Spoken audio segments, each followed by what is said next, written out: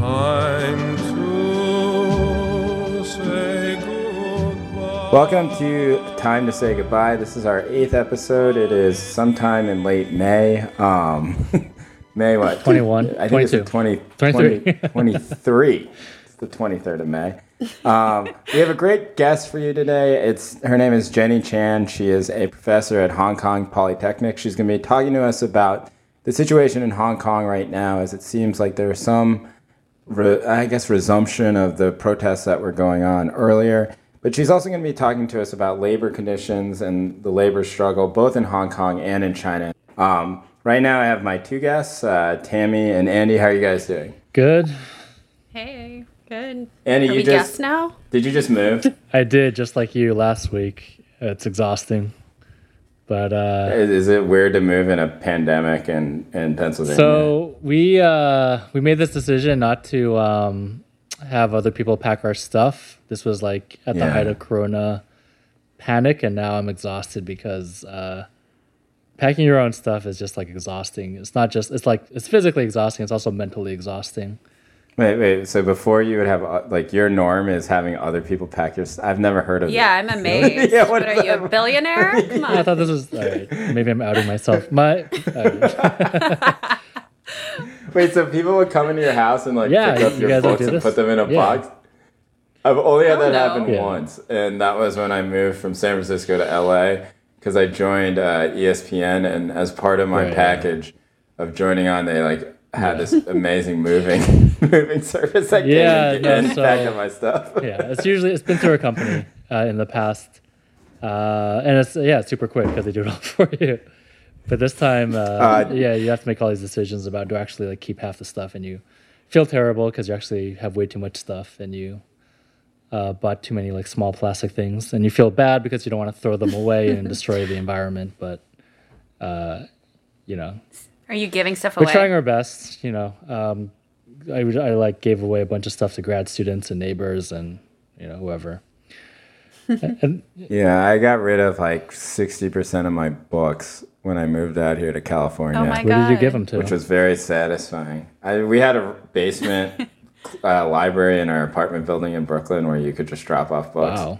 And so I just dumped a whole bunch of books there, and it was amazing. I think that owning a lot of books is really stupid, but I still have a lot of books. But I can't quite bring myself to get rid of all of them and just download them onto an iPad or something like that. But Yeah, it's not the No, same. I don't find myself reading physical books at all anymore, and so it's even more ridiculous. What do you, So do you read? really- Yeah, I have what do you like- read it on? First of all, I don't read books anymore. You read Twitter. Yeah, let's start there.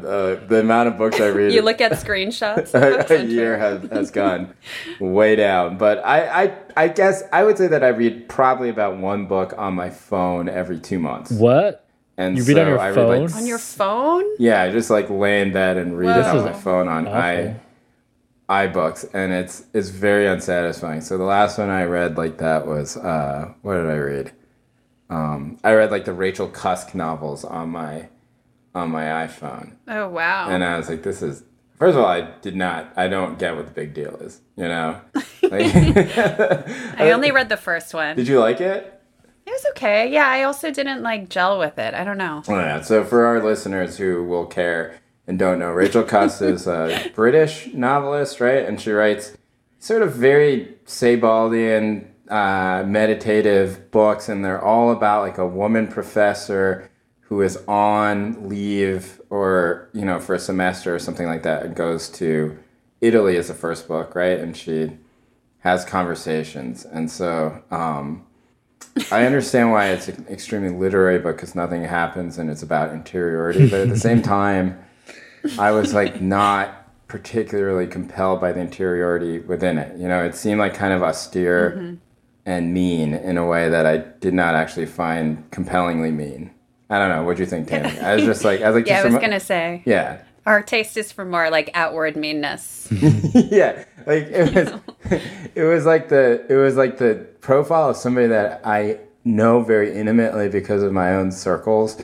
And Tammy and Andy, I imagine that you also do, but that this person is also the type of person that I generally don't have great objections to, but am also extremely bored by, where I'm just like, oh,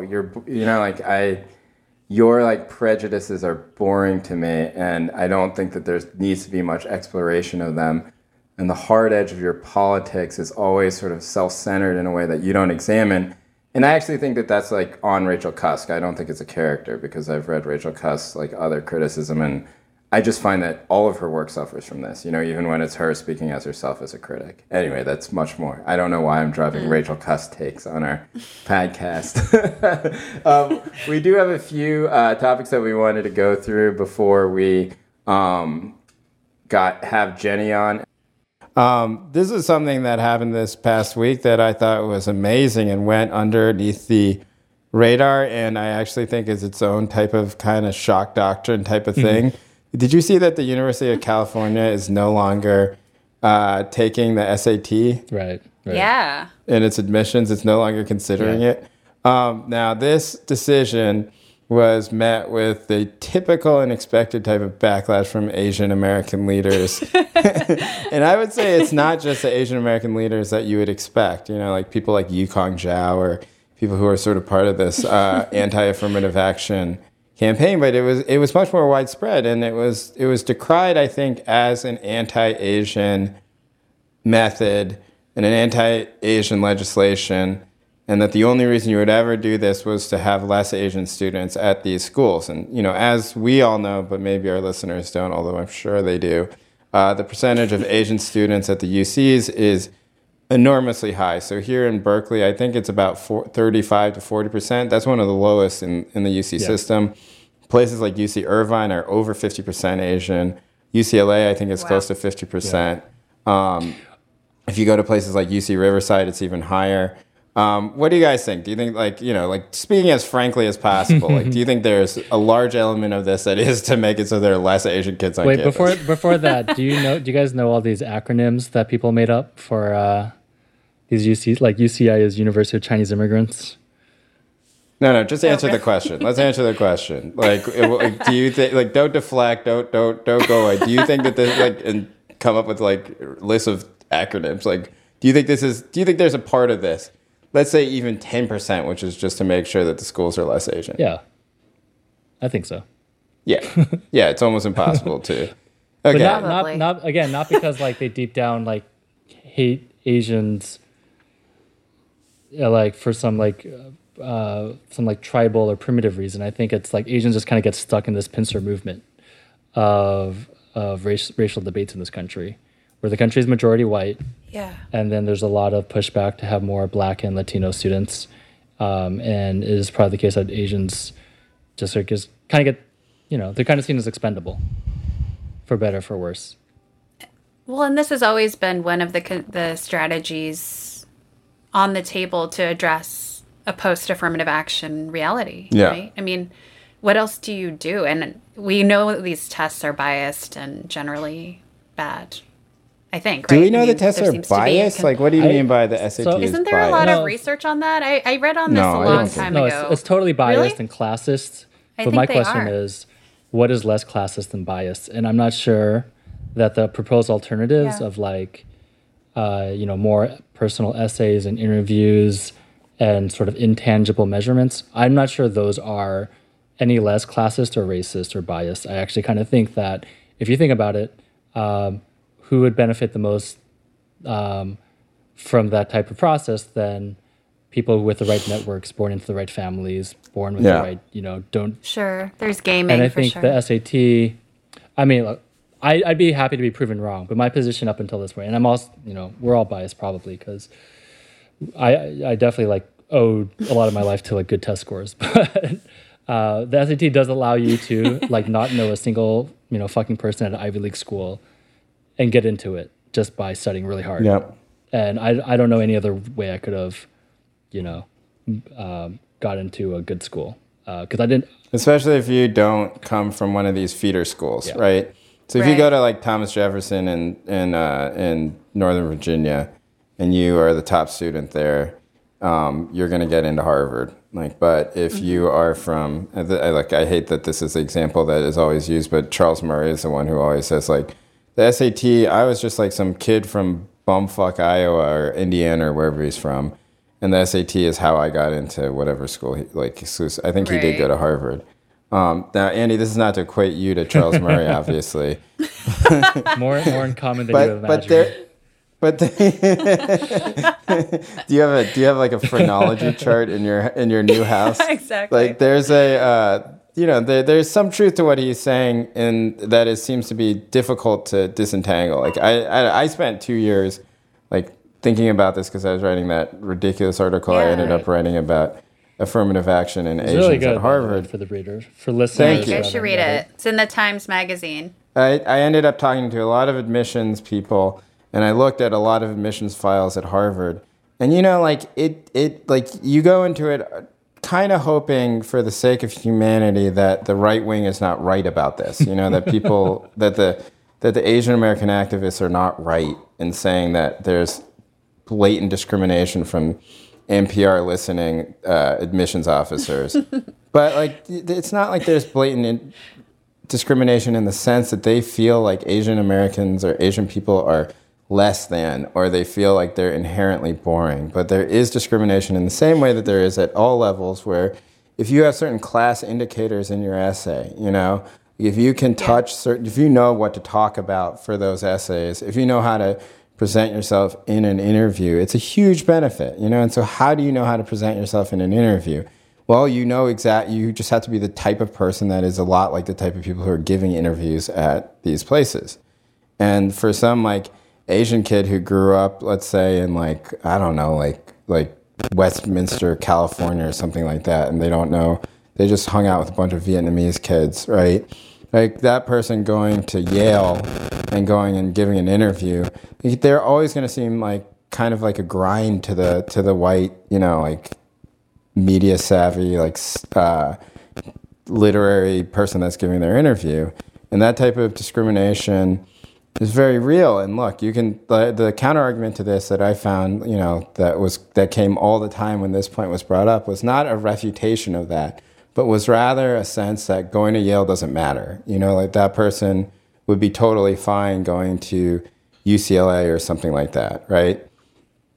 Was it at the interview stage that was happening? Yeah, the interview stage, because it was all locked up in the personal rating, right? That was. I thought that was based on the forum that was based on the essay and the interview, and like there was all this ridiculous. The thing that ended up really actually like changing my mind about a lot of this stuff and was upsetting to me in a way was like there was guidance within the Harvard guidebooks to people who are reading the admissions packets, like the applications, to look at the essays of people who are minorities, and if they don't write about the ways in which their being a minority was an obstacle to them, like if they weren't writing oppression porn, that they should not consider that person a minority. Christ. They should just consider them white. It's disgusting. Like there's no way to think about it except it being disgusting. Yeah. It's like it's the most exclusive place in the world, basically just being like, tell me your story. So, and maybe I'll give you 30 extra points on the SAT if your story like makes me cry enough, and like. So that was their like post-affirmative action fix? They still use affirmative action. Yeah, they're private. Right. But like, were they trying to adjust to legal scrutiny around affirmative action? Like, why was that in the yes. So like tighten, like every Supreme Court decision tightened it a little bit, right? So Bollinger tightened it a little bit, Abigail Fisher tightened it a little bit, and so with each tightening there needs to be sort of a loosening on the other end so that they can continue doing having the distribution of students that they want, which I think is good. Like, you shouldn't have Harvard have no black students and no Latino students, which is essentially what would happen if these types of measures weren't in place. And the SAT thing for me, I just was like, well, of course it's, of course in the most classic sense, it's anti-Asian, like that's why they're doing it, because because California obviously doesn't have affirmative action, right? Like because of. Right, at all. Proposition. And what happened was that, like, right after Proposition 23 or 19, mixing the two in my head. One is much worse than the other one. Yeah. Proposition passed, like a UCLA went, like there are no black students who got into UCLA the year afterwards, right? And so to combat that, they did if you're, in one of the valedictorians of your school, then you get into whatever UC school you want automatically. So similar to how in Texas, they combated the end of affirmative action by saying that if you're in the top 10% of your school, you can go to the University of Texas, right?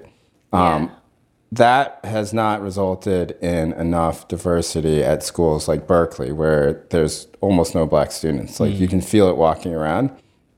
And so this is just another measure, I think, so that they can do the holistic type of admissions that they want to do.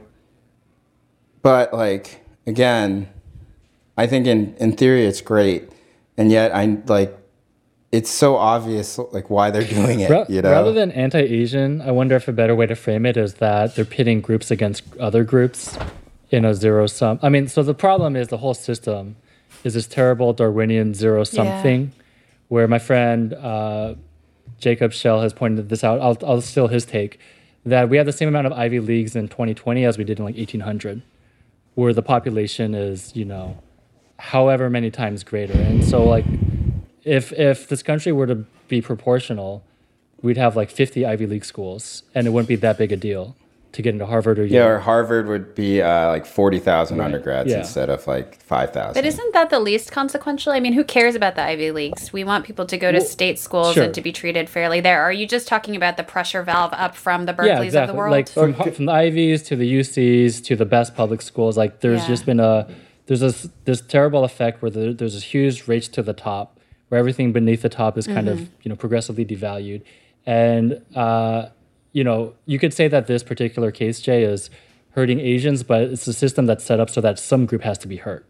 And I agree. And I think that in that sense, I guess that what I would say is that if we use the standards that we use to say that things are anti-X group, right? That by any standards, this would be defined as anti-Asian, right? Like that it is. But my fear is listeners are specifically engineered Sorry. Go ahead. My fear is that framing of anti-X group, if we don't criticize the framing itself, people are just going to push back. Like, well, what about my group? What about my group? No, I'm with you. I think this is a good idea, Like, I think they should do this. I just think that it is a tricky thing for them to do without inspiring mass backlash from... And also, and this is something I'm very concerned about, which is there's a lot of data that has started coming out showing that Asian Americans don't vote very much, that they have the lowest voter participation.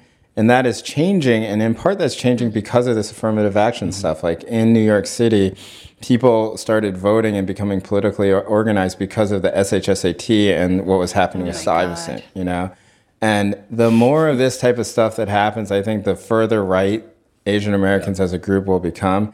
And that is generally true when I talk to, especially for this piece where I talk to a lot of Asian American kids. Like, I didn't talk to like a kid who didn't think that they were being discriminated against across the board. The wokest kids at like Hunter High School, which is like, and like the smartest kids. These kids are going to like Yale, Columbia, Harvard. They have like the perfect politics, and like a diverse group of friends. And when you ask them, like, do colleges discriminate against you? They all say, of course they do. Like you'd have to be stupid to not think that. And for those type of smart kids who have all the opportunities, they're going to have the magnanimity, whatever the word is. They're going to be magnanimous enough to say, I don't need to indulge in this, but that is obviously a position of privilege to not have to indulge in that. The kids who didn't get in those schools and didn't get into any schools and end up at Baruch or City College or something like that, those are the ones that get super red pilled, And I think I don't think it's like a thing that is ignorable or something that's small scale. I think it is happening on like a massive scale right now. And my concern is not with what the UC Berkeley does. Like, I don't care. Like, my position is that they should just have all schools be open admission and that they should end this like ridiculous idea that one college is better than another college. Yeah. But, that's never going to happen. And within this system that we have right now, I am actually worried about like the political orientation of a younger generation of people who are having these things thrown in their face and being told that they're not what they obviously are, you know? Like, that's the thing that people would just express frustration about to me, which is just like, everyone's lying, you know? Obviously, this is what it is. And so what are you supposed to tell those people? Yes, it is what it is, and they are lying to you, but you should, like, vote, you know, you should be on that person's team who's lying The Gallup polls of the last few years are super striking in terms of Asian American support for affirmative action has plummeted. And if you break it down further, it's basically all new Chinese immigrants in particular. Yeah. And yeah, like I'm sure all of us have Asian American friends who are just like really like feel heartbroken over this Harvard lawsuit, and it's it's racist for Asians to it's like the correct thing to do for Asians is to ally with their black fellow people of color, blah blah blah. Yeah. But I think like kind of like you, Jay, my reaction is like not that like I'm anti-black or whatever. But I think that framing though is you're asking people to vote against their own self-interest, and there's no political system in the world that's set up for that, right? Like the point of democracy is to have people vote for their own self-interest. I mean, I guess that's majoritarianism, right? But like, that's not politically persuasive to say do this to hurt yourself and you and your group, or else, do the right thing and hurt your own group because it's the right thing to do. Maybe the problem is that the choices that are being made available are not the right choices. No, and I agree. And I think that with the people who would say I found that the people who are the most stridently anti the Harvard lawsuit, meaning like pro affirmative action, were also like the wealthiest people who had already gone to Harvard, So it's like the Harvard Alumni Association, where, you have lawyers and bankers and media people who are extremely wealthy, who are screaming at these, unwashed new Chinese immigrants who came over post Tiananmen Square, and they're just like, I just don't understand them. And it's like, well, you don't understand them because, first of all, they're a completely different group than you are. Like these are people who believe fervently in capitalism and are much more similar to the Cubans who immigrated to Florida, and that they're going to be much more conservative to begin with. But secondly, like these people are at a different set point of immigrant progress than you are. Like you already made it, you're basically white, and you can respond with sort of like this privileged white guilt. And I don't think that the messaging from the top, which is like people like us, I would say, but with worse politics than us and less cool than us, like we're at the top. Shit. Yeah, naturally. Scolding new immigrants is going to work. Like it's never going to work. Like those people are just going to they don't even understand what the scolding is for. Like how are you going to scold Yukong Zhao and be like, Yukong, like have you considered, like doing a panel with like, like we can do a Zoom panel hosted by, Skidmore College, and we can talk about this. Although I think we'd also be kidding ourselves if we said that all new immigrants, or even most new immigrants who make it to that point, are working class. No, I agree. Yeah, Yukong Zhao is richer than me. It's kind of complicated. Yeah. Yeah. I mean, I was curious though, like what you guys have thought about, the discourse around like class-based affirmative action. Yeah, that's the only solution that would make sense as affirmative action. But right, I think so. I don't know point. I mean, you might know the history more between both of your expertise, but at some point it gets ruled out, right? Class-based in favor of race-based. Yeah, so okay. I mean, I am somewhat intimate in this, but just like so the class-based argument is the one that is made by the right-wingers, right? Like so right. The Federalist Society wants it to be class-based affirmative action because they also don't think, I actually don't believe this, but they also don't want to go public and say that Harvard should just all be Asian and white, right? And so they just say that using racial standards is wrong, and you should actually help the poor kid in Detroit, which is this mythical poor kid that they always talk about, like who grew up in the inner city, whose parents are in jail, and he studied himself up to become valedictorian of school, and that because of his situation, maybe he didn't do as well on the SAT, but he is much more impressive of a human being than somebody who was privileged their entire life and went to Andover. There's nobody who disagrees with that, I don't think, in the world, right? And that you can do that by using zip code based affirmative action that looks at poorer neighborhoods. Wait, that's gonna just that's gonna incentivize people to move to the poor neighborhoods. Yeah, well, that has been an argument. This is Chinese amazing. history. But this is a service examination. They would go out to like Only Asians though. The whites will they stay would put. go to these provinces in the Southwest because they would be like the top. rent scholar like there. a PO box in like in like Brownsville to get your kid. Yeah, it's the disconnect between that argument, which seems very progressive to most people if you told them that in the street, it being presented by the Federalist Society, which is like the worst organization, just the most hardcore right-wing libertarian organization. And then the sort of way in which these universities and their legal teams and places like the NAACP Legal Defense Fund say that that is unacceptable, right? And is very strange, right? Because it should be an okay excuse. But obviously the reason why those places can't say that's an okay explanation is then how do you defend race-based decisions at all then? You know? Yeah. That is the end of race-based affirmative action then, if you can find that elegant fix. The right wing knows that, which is why they push it, right? Because they know that if they can present a plausible alternative, that it'll be done. And the problem that the left has in this, and the problem that not the left, but the problem that the progressives and the people who run these universities have is that the vast majority of people who are Black and Latino in those universities are not like African Americans, right? They're not people who are the descendants of slaves. They're people who are from Ghana. They're people who are immigrants from Nigeria. And it's something like 70% of Black people at Harvard are immigrants from Western Africa or the Caribbean. So they would be kind of the upper class of where they came from.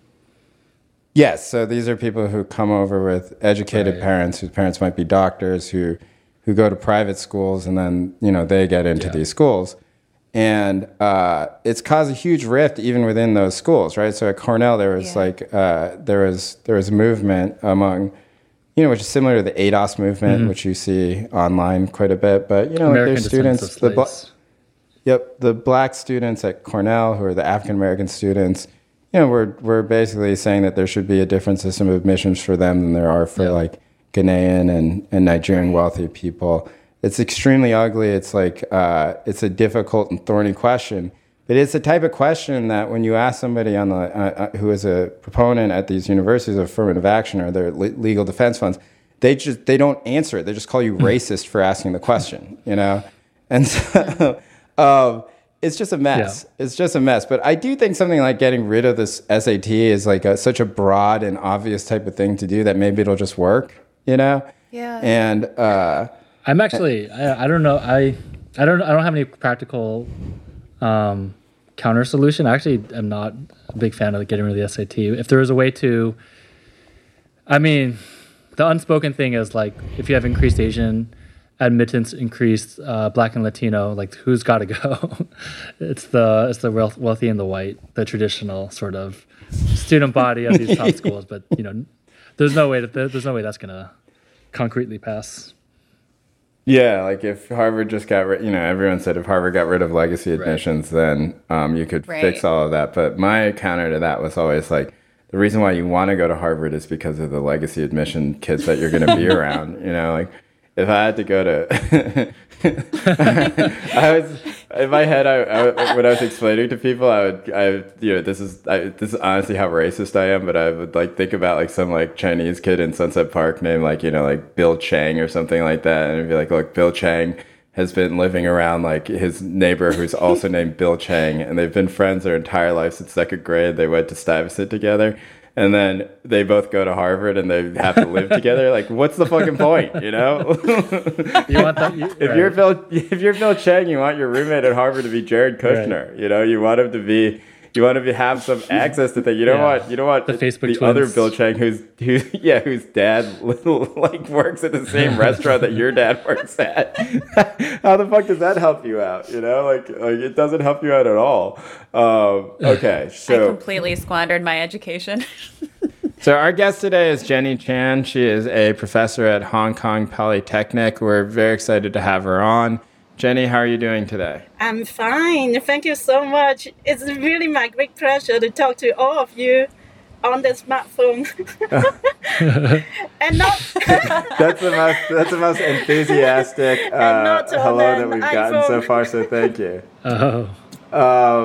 What is the situation around COVID-19 and the protests like right now in Hong Kong? I know that there was a little bit of that they were dialed back a little bit because of the coronavirus. How are things looking right now? My family is still fine, more or less okay, but it is not for many others who are struggling to keep their jobs because of the shutdown of the shops, restaurants, tourism industry, and so on. So that is not good. But in these few weeks, we have seen some people who get to the shopping mall to protest, and they hang up the banner like Independencies or Hong Kong at oil, because just last night we have heard about the strengthening of national security over Hong Kong. Basically, it is the annual Congress in Beijing right now, and there had been the really intense discussion on national security legislation, as you have all known also, because the leaders from the US, UK, and many other countries have shown their concern already. So, Jenny, the pushback from a lot of pro-democracy people in Hong Kong are saying that this. So, for listeners who don't know, the Beijing government is now passing a security law that basically outlaws protesting, and along with that, they're going to bypass the legislative body in Hong Kong and directly kind of mandate it seems like unilaterally from Beijing, which is sort of the real novelty of this. So for a lot of protesters in Hong Kong, they're saying that this is the end of what was known as one country, two systems, where Beijing had promised Hong Kong they could kind of keep their own system for 50 years, right? So that would be like 2034. It's only 2020, right?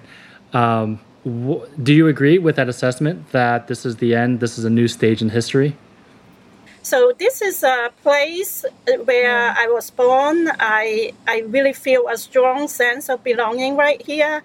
And how we are going to ensure our basic and fundamental rights, the right to freedom of publication, freedom of speech, and while we are in the university, can we teach the curriculum where what we design and talk about the one-party system in China, or to explore the limitations, in terms of some criticisms of our government leaders, but in a more constructive way. I'm not declaring the death of Hong Kong system yet. It is not yet over. It is more about a way of life where this is our society that we imagine, and we want to build it into a more open, democratic, and transparent way. And these would embrace or uphold some of the universal values and beliefs. Are people worried though, because it was such a strong mandate from from the Chinese government, from the Congress, saying that that basically this was billed as an anti-terrorism bill, right? Like it was saying that student protesters and protesters in general in Hong Kong would be considered terrorists. Like that does seem like an escalation on Beijing's side. What is there a lot of fear right now going around in the protest community there in Hong Kong? Right. Thanks for this very timely question. So right now, yes, the level of fear and concern have been overwhelming for about these 1 to 2 days. We can see all the news headlines as well as TV broadcasts. There have been many discussions about the fact that it is a more direct control or tightening of the space of the civil society in Hong Kong. And I of course, also understand the background for this. It has been almost a year since the anti-government protests in Hong Kong. It has been so intense, involving the destruction of the public properties outside the police station and also the government headquarters. So these are the direct challenge or the very iconic actions, and that had involved like millions of Hong Kong people. Well, we only have 7 million in terms of the total population. So in terms of the numbers, that is amazing. That is really high. Yeah. And so far, to just give you some numbers, there have been more than 8,000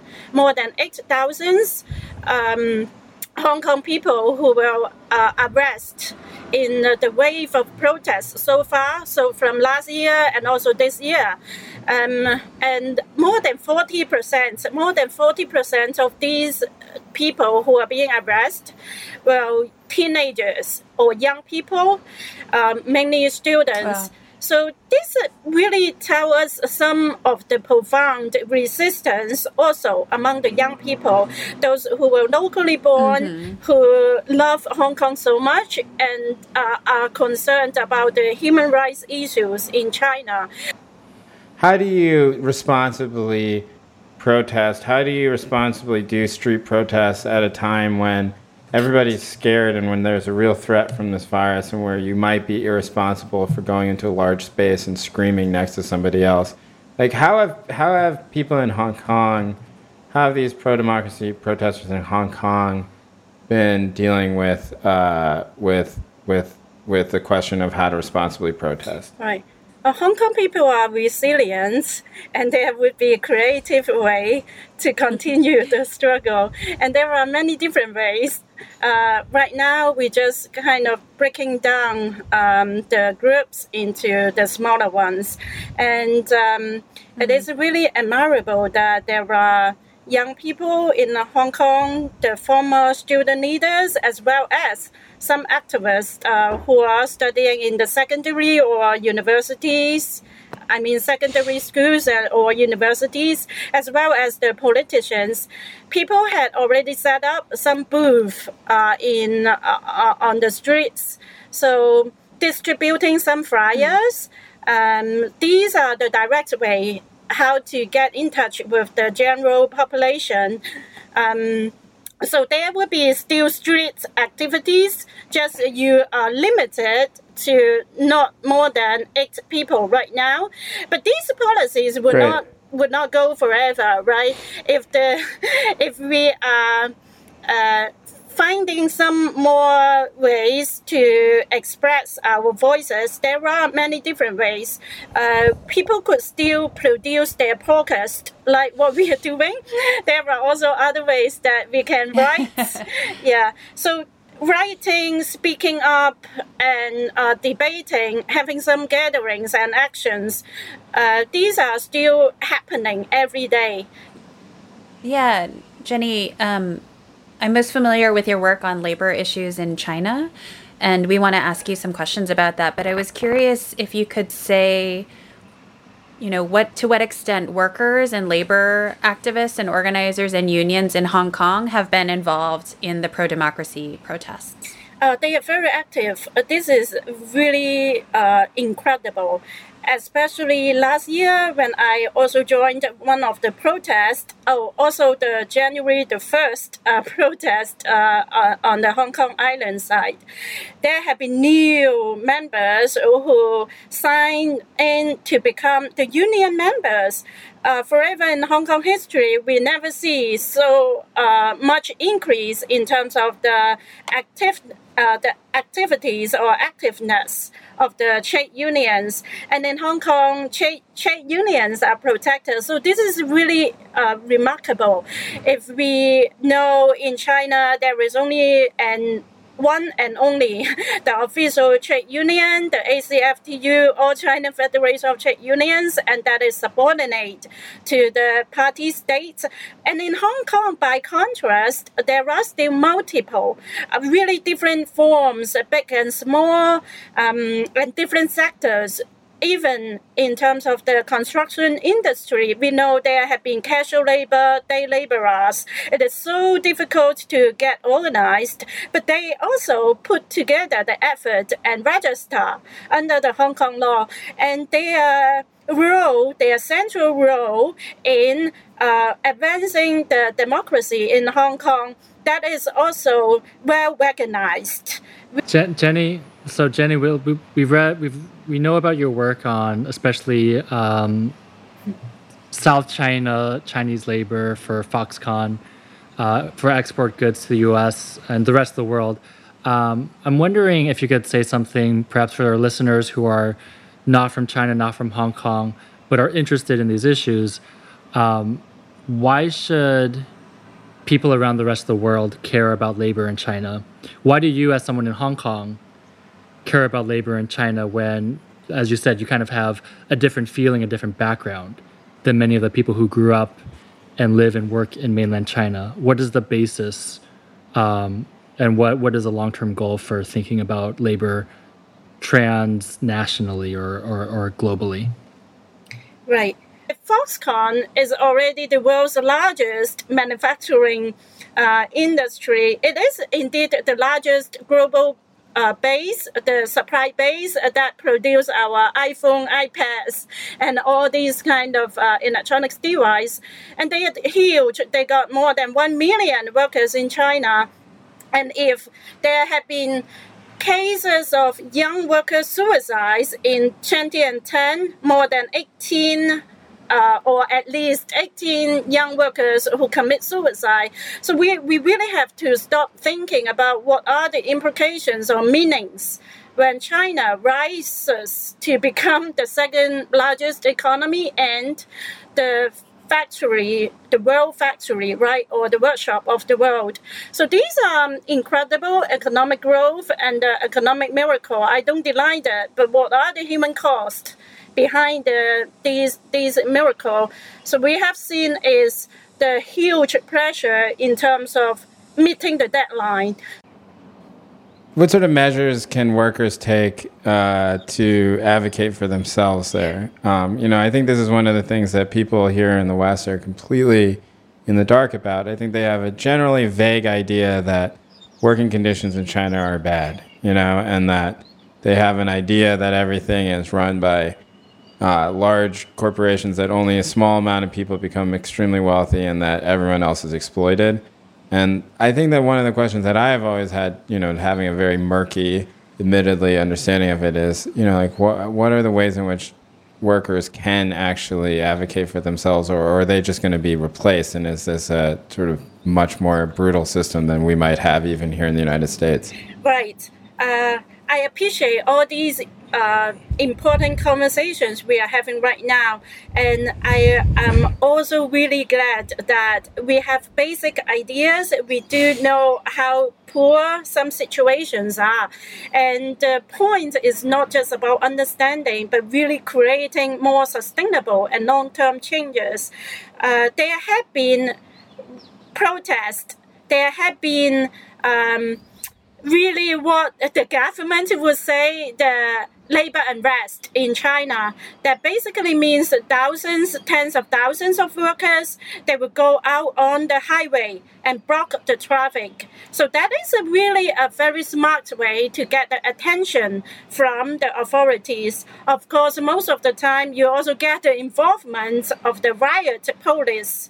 The police will just detain you, beat you up, and quite some labor leaders, they have been put into the jail. So there are real danger of organizing and holding such a large scale or even cross-factory protest. But I can assure you that all these actions are taking in place every day. Of course, it is not the complete. How are what happens to somebody who tries to organize a labor uprising? Let's say they want everybody to go stand in the highway and block the highway. What happens to that organizer generally in China? it really depends. If the strategies are successful, that basically means that you got huge attention from Chinese media, and so don't forget international media. That might be a way of bargaining. So everyone is watching, and there sometimes the local officials as well as the lawyers and some other different departments, they send people to negotiate. So there are indeed some compromise right here to give you a discount. For example, if all the workers are actually fighting for economic compensation, so you are not willing to give 100%, but perhaps you can make a deal, 60%, take it or leave it. So it is all these times of grassroots negotiation that are happening, or what C.K. Lee, very outstanding labor scholar, she would describe all these kinds of bargaining that are happening at the more micro form, but it is also the interface of the state and the people. So this is a more, you can say, short-term fix, a very quick fix. You got some money in return, and the crowd will most of the time disperse almost immediately. But the other scenario could be there would be a huge army of police, and they will use quite some degree of violence to just really beat you up and detain you, and then have a secret sentencing. So it is not public. You just under secret trial. What's secret sentencing? What is secret sentencing? There have been worker activists who write up their direct and personal experience in the so-called black jail. So that kind of black jail is indeed no one even know the destination or the locations. If this is a detention center, you know where are they, and you could send your lawyer on your behalf. But these are the hotels. They are the hotels or some other rental apartments that you know nowhere. So you cannot contact with them. It's all shut down, the signal in terms of your smartphone. Of course, also no computing device. So they are basically isolated. After all those kind of questioning or humiliation, you so-called confess or admit that you've done something wrong. So that is basically what we call a black jail or some secret jail sentence or trial. Is that a common way to deal with labor leaders in China? Like, is that where a lot of them end up, or is that a rare occurrence? It is a whole array of strategies, what we call the absorption of protest. It could be about what I just described, but it could be also about other different forms like relational repression. So that is coming up by other political scientists. But by relational repression, it does mean your parents who care you most, and then the authorities will just talk to your parents and so-called persuade you that what you're doing is endangering the stability of the state. So you better just, for the sake of loving us, don't do that. So it is more difficult to resist somehow. Man, which one's worse? Yeah, and perhaps like Jenny, do you think that? Sorry to interrupt. Do you think that since, 10 years ago when I think Americans were more aware of the Foxconn situation because of the suicides at the Shenzhen factories, that's kind of what Americans, I think, have paid attention to. And then that sort of went away. What has changed since then? Because Foxconn has become only more powerful in some ways. And under the Trump administration, as you know, Foxconn was going to come to Wisconsin, and that was a sort of whole scam that never really came up with any jobs. But Foxconn, in a way, has become a kind of symbol of like how business should be done internationally. So in your observation of what has happened on the ground in those 10 years, how would you characterize the change for workers? Well, in December, I was in University of Wisconsin in Madison, and it was such a big honor to meet with the people at UW Wisconsin. Well, yeah, you saw it in action. And no factory. Well, they have a very small scale, watered down tiny manufacturing facilities, and they are hiring the university graduates. Well, I just feel very worried about our U.S. Students as well. When we have been talking about the connection, it is also not just about production and consumption, but it is also about human capital or internship. Yeah, I've been looking into internship also. Right. In China, the situation is the labor shortage, or you can no longer get access to cheap labor, female labor, and also male workers to some extent. So you are facing all these challenges of higher wages, and what you have to do, you get access into the vocational school students, and under the name of internship, they will be coming into Foxconn factories, assembling our iPhones or iPads 3 months, 6 months, or even a whole year. So that is completely not so-called internship because you do not provide any skills training, but they are much cheaper. Right. They are much cheaper. So this is good. They are cheap because you do not take them as a worker. They do not have any labor protection. So on that note, and a lot of the grievances you brought up, to be blunt, we recently had a guest who said, if there's anywhere in the world where there could be a real radical working class movement today in 2020, it would be in China. What do you think about that? Are there prospects for this? But that could be in China, could be in Brazil, could be anywhere, as long as people are standing up to fight. But I understand the rationale or assumption behind that. China has a 1.4 billion in terms of the entire population, and the workforce is close to 1 billion. If we add up also the older cohort, who are already in the 50s or 60s. So we're really referring to a sheer size that is numerically significant.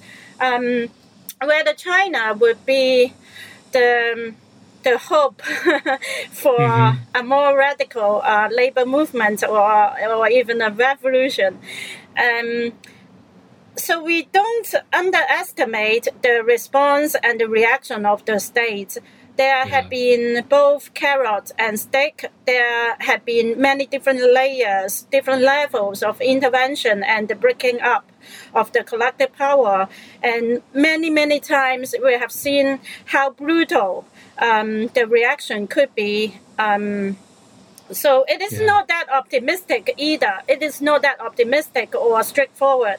But I do have some hope in the university students. There have been the more left-wing Marxist, or they claim themselves as a Maoist, and they do even get involved on sites and hand in hand singing the Internationally and some other songs in cheering up and give not only moral support but really strategizing. But all these are completely suppressed sooner or later. Why do you think students in China today are doing this?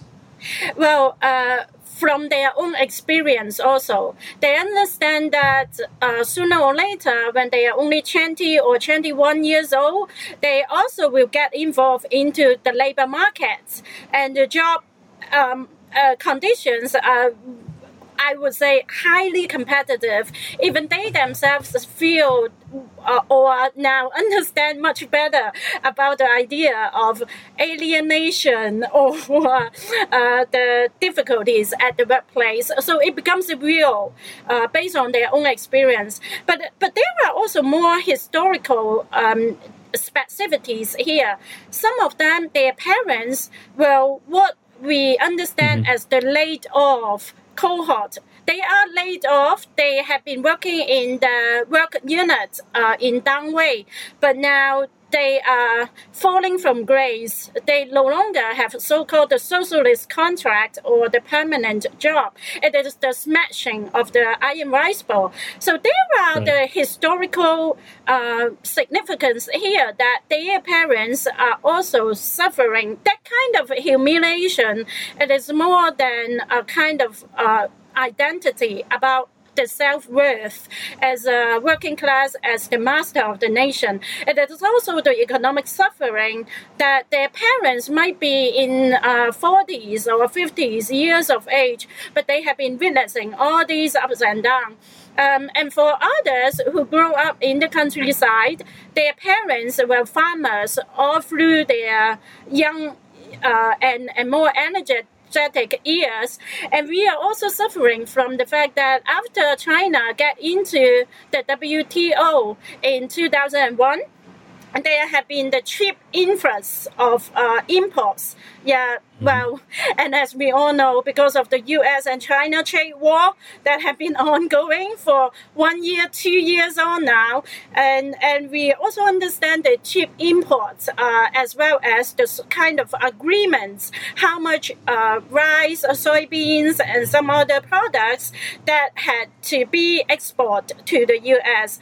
So some conversations here are really important, that we are missing out the huge agricultural population, or these new and old farmers. Where are they?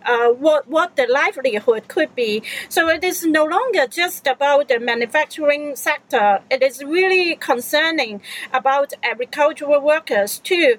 And all these are the complexities that shape the young university students, that they see all these dynamics and deep contradictions in China. We could talk about so much more. I'm sorry, but we've already talked about so much. Thank you so much for what you are doing.